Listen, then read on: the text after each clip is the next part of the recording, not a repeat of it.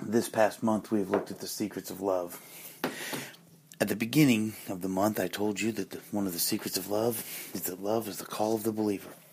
We are called to love. On March 14th, on the 14th, I shared with you another secret of love, which is love is serving. And last week, I shared with you the secret that love is not offending. This morning, I'm going to share with you a secret about love that will take most of you this week to wrap your mind around it. The final secret of love that I want to share with you is this. Love is not devouring, it's consuming. I will say it again.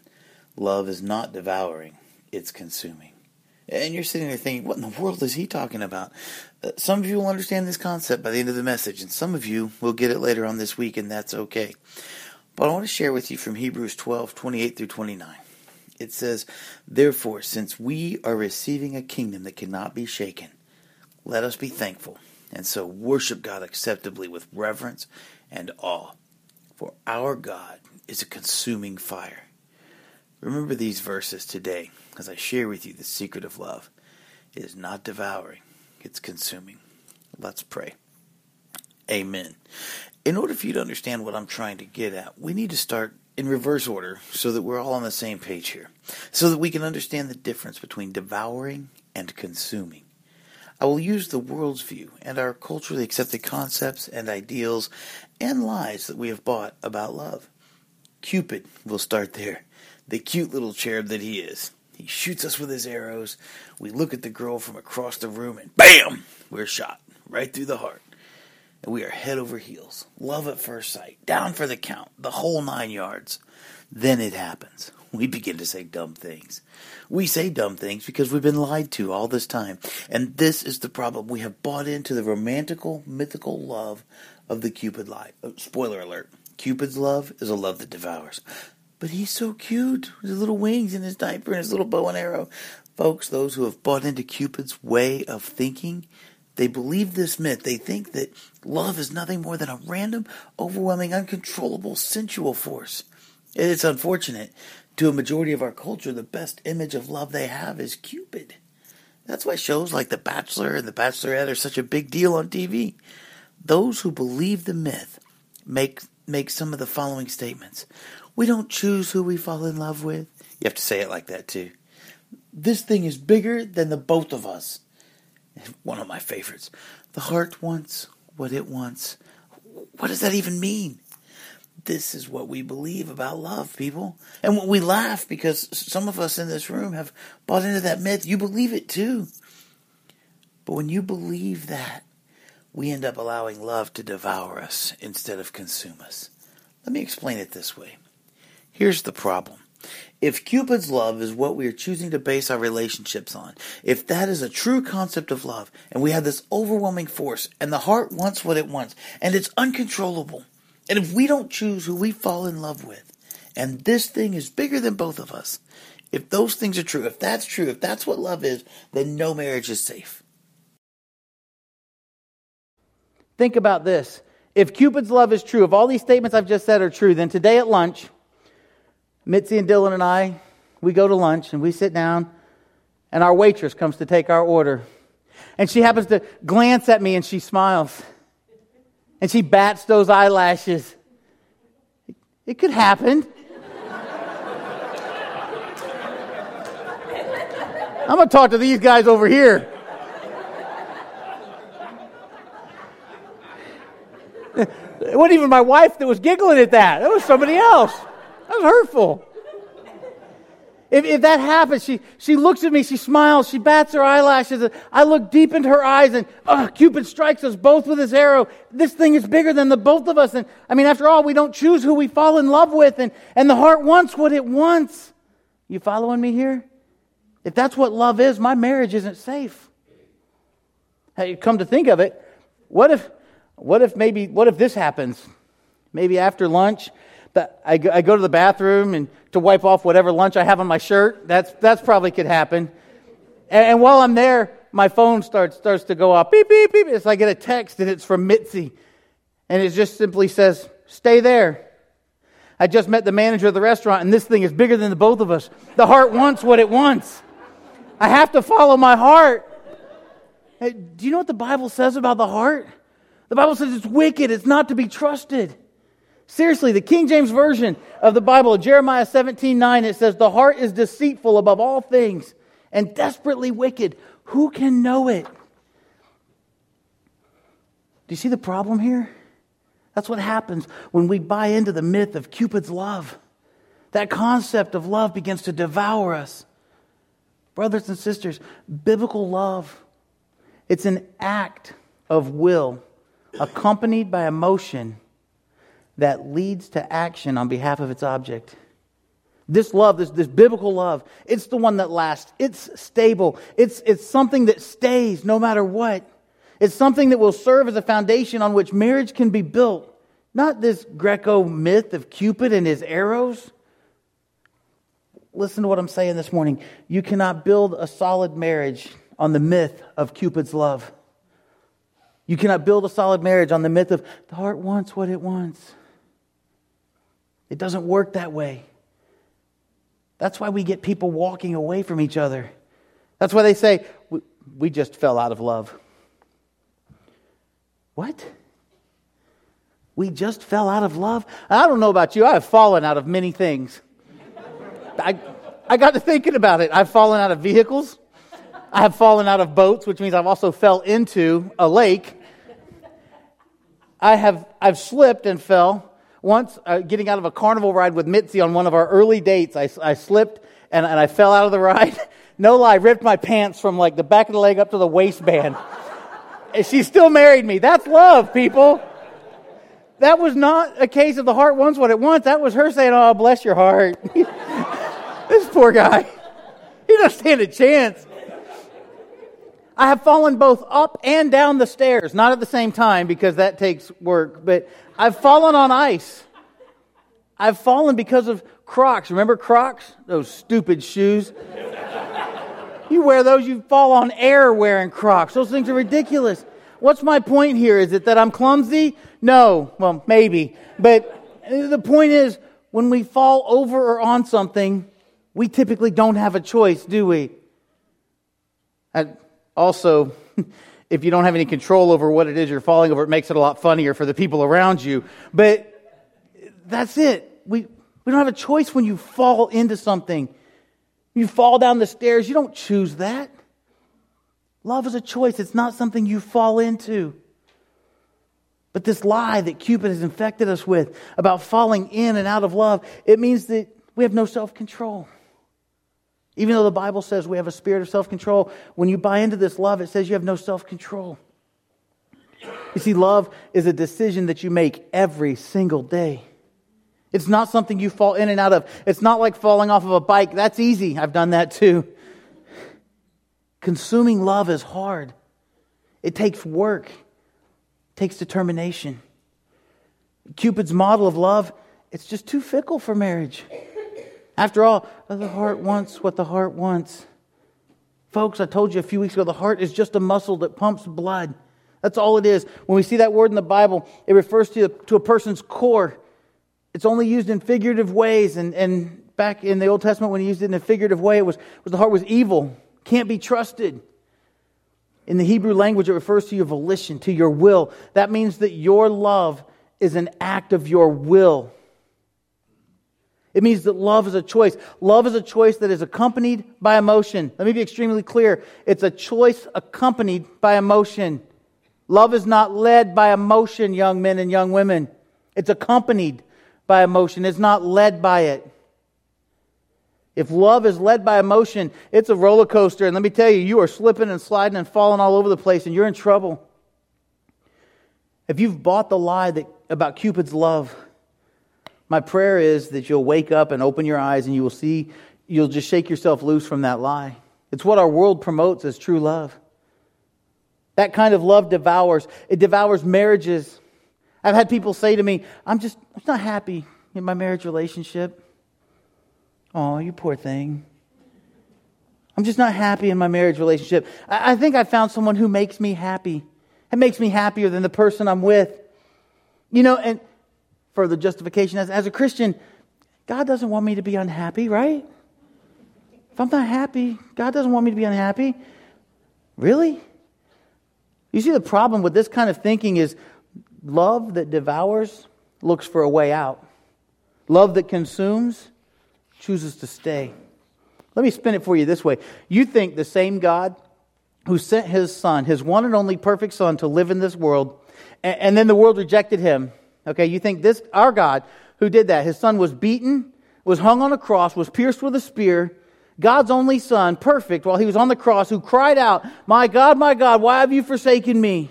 You really think that your happiness in the relationship that you choose to be in, most likely without any concern to Him at all, or without any direction from God, you think your happiness in that relationship, that God doesn't want you to maybe experience some unhappiness when He's not even a part of it? You see, that's the love that Cupid sets up for us. When God is not the center of your relationship, any relationship, not just marriage, your friendship, your relationship with your boss, people you work with, people you go to school with, if God is not the driving force behind that relationship, it's weak at best. Brothers and sisters, that kind of love, it devours friendships. I know you've heard them. I don't like you anymore.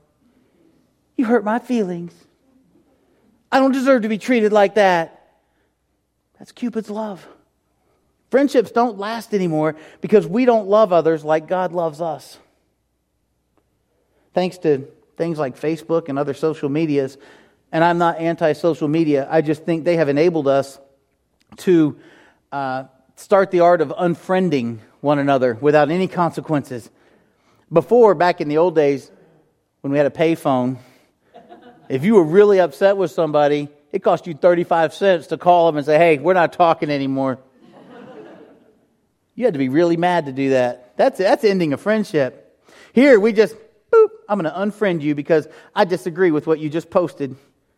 You put up too many baby pictures. Boop, unfriending you because you put up too many baby pictures. Of course, again, back in the old days, if you went to somebody's house, the funny thing is, you would look at the photo album and look through all their baby pictures. But now that we put them on Facebook, it's like, too many baby pictures. Click. I unfriend you because of your pictures of your baby. It's Cupid's love. It's of no interest to me. Click. I unfriend you. Makes me uncomfortable. Click. I unfriend you. We don't have to talk about it anymore. You see, consuming love versus devouring love, it is a tricky concept. God's love is consuming. It's not devouring. Look at Ephesians 5. I told you we'd get there. And now we're here. Ephesians 5 verses 1 and 2. It says, follow God's example, therefore, as dearly loved children, and walk in the way of love, just as Christ loved us and gave Himself up for us as a fragrant offering and sacrifice to God. How should we love with a love that consumes rather than devours? It's simple. We walk in the way of love, just as Christ loved us. That sounds pretty easy, doesn't it? I can walk in love just as Christ loved me. Till you read the rest of that verse, and gave Himself up for us as a fragrant offering and sacrifice to God. Whoa, let's slow down there. We won't hardly give up our favorite seat at church for somebody, let alone a sacrifice. Give up ourselves, make ourselves uncomfortable. Give up my preferences for someone else's needs? Yeah. Put someone else's needs before my own? Yeah. Consuming love stays. No matter what the cost, consuming love gives to others. Christ gave Himself up for us as a fragrant offering and a sacrifice to God. Consuming love, it's a fragrant love. It's fragrant to God. Love that devours is toxic. It stinks. You know, back in the Old Testament in Deuteronomy chapter 4, verse 23 and 24. Verse 23 says, be careful not to forget the covenant of the Lord your God that He made with you. Do not make for yourselves an idol in the form of anything the Lord your God has forbidden. For the Lord your God is a consuming fire, a jealous God. The problem is, we've allowed devouring love to turn far too many things into idols for us. Idols don't have to be a physical thing. But that's what we've allowed. We've allowed this concept of a flippant love that comes and goes. We've allowed that concept to turn too many things into idols for us. We've made Cupid's love into an idol. And then we don't understand the poor guy on The Bachelor every season. He doesn't understand why he can't find true love while he's out kissing 15 different women and then explaining to us at home why each woman makes him feel alive in a different way, but he can't find true love. Poor guy. The reason that Cupid's love devours is because it doesn't understand submission. You're not going to find true love kissing everybody else in the neighborhood. It's wedding season. I love wedding season. Young people come. Will you marry us? Oh yeah. I get 5 weeks of your life, sometimes 6, and we go deep. But I always bring out Ephesians chapter 5, and it never fails. Men everywhere in America are like, yeah, that's right. It's the submit verses. Bring them on. Ephesians chapter 5. Some Christian men don't know John 3:16, but they know Ephesians 5:22. Wives, submit to your husband. You know it's true. They're like, come on, preach on. Amen. Pay attention, ladies. Here we go. That's what the men are thinking right now. They just won't say it because they're afraid of you. The reality is, I need to tell you, pay attention, men. You listen closely to what I'm about to say, and you will learn the secret of consuming love for your wife or your future wife. Ephesians 5:21 starts off very simply stating the foundation for consuming love. It says, submit to one another out of reverence for Christ. Did you catch it? Submit to one another out of reverence for Christ. Why submit to one another? Because he is better than me or she is better than me? No, because Christ is better than both of you. Humans are messed up people. Anytime we do something out of reverence to ourselves, it ends poorly. When we serve others out of reverence for Christ, love wins. When we put others' needs before ourselves out of reverence for Christ, we see that love is the call of the believer and love wins. Husbands and wives, when we submit to one another out of reverence for Christ, we see that love is not offending. When we submit to one another out of reverence for Christ, we will see that love is consuming and that love doesn't devour. Verse 22 goes on to say, wives, submit yourselves to your own husbands as you do to the Lord. For the husband is the head of the wife, as Christ is the head of the church, his body, of which he is the Savior. Now as the church submits to Christ, so also wives should submit to their husbands in everything. Now, I see some squirming out there, ladies. It's okay. Submission is a requirement of what God has ordained as marriage. And all the men said, amen. Go ahead. You guys are so scared. Cowards! Hold on, guys. Here comes yours. Don't worry. Yeah, thank you. Scott, I'll join you in the doghouse later. We'll be all right. Verse 25 says, husbands, love your wives just as Christ loved the church and gave himself up for her. Wait a minute, what? Did he just say gave himself up for her? Yes, he did. That means nothing in your life trumps what your wife needs. Say amen, man. Where's that amen at now? What are you willing to sacrifice for your wife? Are you willing to show her the consuming love of Christ in you? Or are you showing her the devouring love of your favorite sports team or your hobby or your late night computer work as your actions show her that she is second best in your life? Which one are you willing to do? Men, brothers, Christ literally died for his bride, the church. That's the difference between love that consumes and love that devours. He died. Verse 26 says, to make her holy, cleansing her by the washing with water through the word, and to present her to himself as a radiant church without stain or wrinkle or any blemish, but holy and blameless. We have this picture of Christ's consuming love for his bride, the church. And I, for one, I am grateful that he would love me that much. But then he puts that consuming love challenge on us men. Verse 28 says, in this same way, husbands ought to love their wives as their own bodies. He who loves his wife loves himself.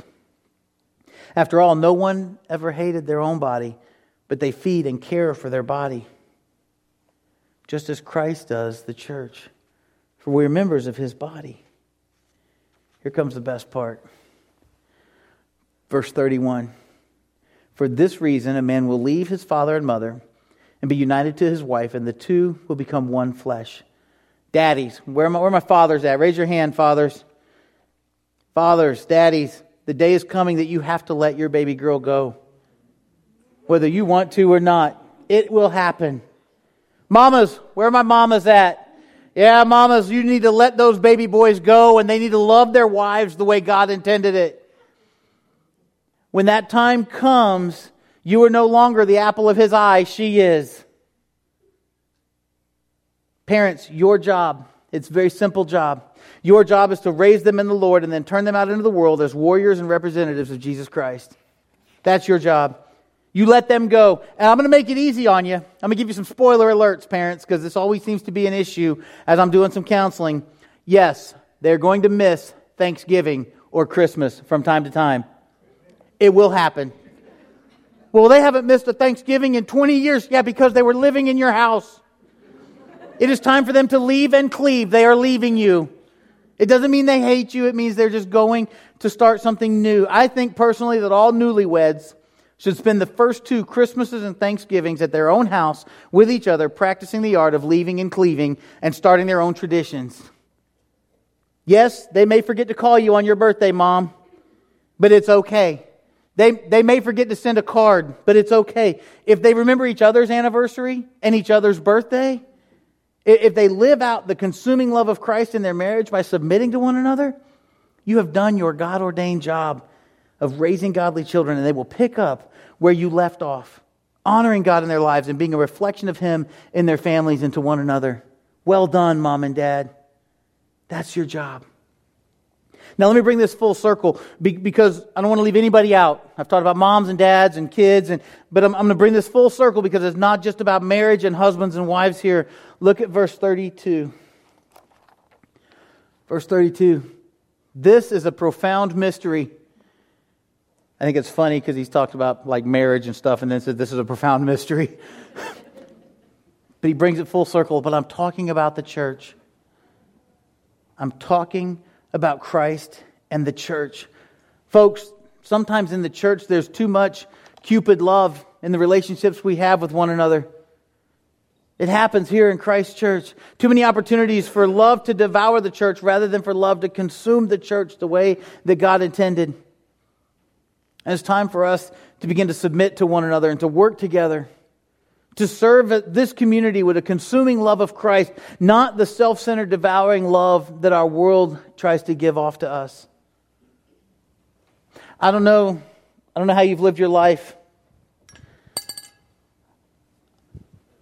Maybe you lived your life with a devouring love. Maybe that was just how things were growing up. Maybe that devouring love has left a wake of destruction and hurt in your path. Maybe you've just never understood how to live with the consuming love of God in your life, but you're ready to start over. You're ready to submit your life to God and to make Him first in your life out of reverence for Christ.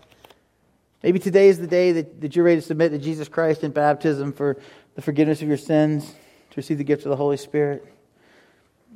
Begin growing and living with Christ as the foundation in your life. The baptistry is ready. Maybe you're already a Christian, but you've realized that you've allowed Cupid's ideals of love to creep into your understanding of life, and now it's time to repent. It's time to get rid of that way of thinking, to start fresh. Maybe you just need some prayer, a moment of encouragement with one of the elders. They're here. We've got a private place you can go and talk with them and pray. Whatever it is, as we're at this response time, we've heard the Word of God. How we should treat our families, how we should treat one another. Time is to respond. The time for response is now. Will you continue to live with a devouring love in your life? Or allow the consuming love of God to be evident in who you are every day? Will you stand and sing with us and choose how you'll respond to God's Word today?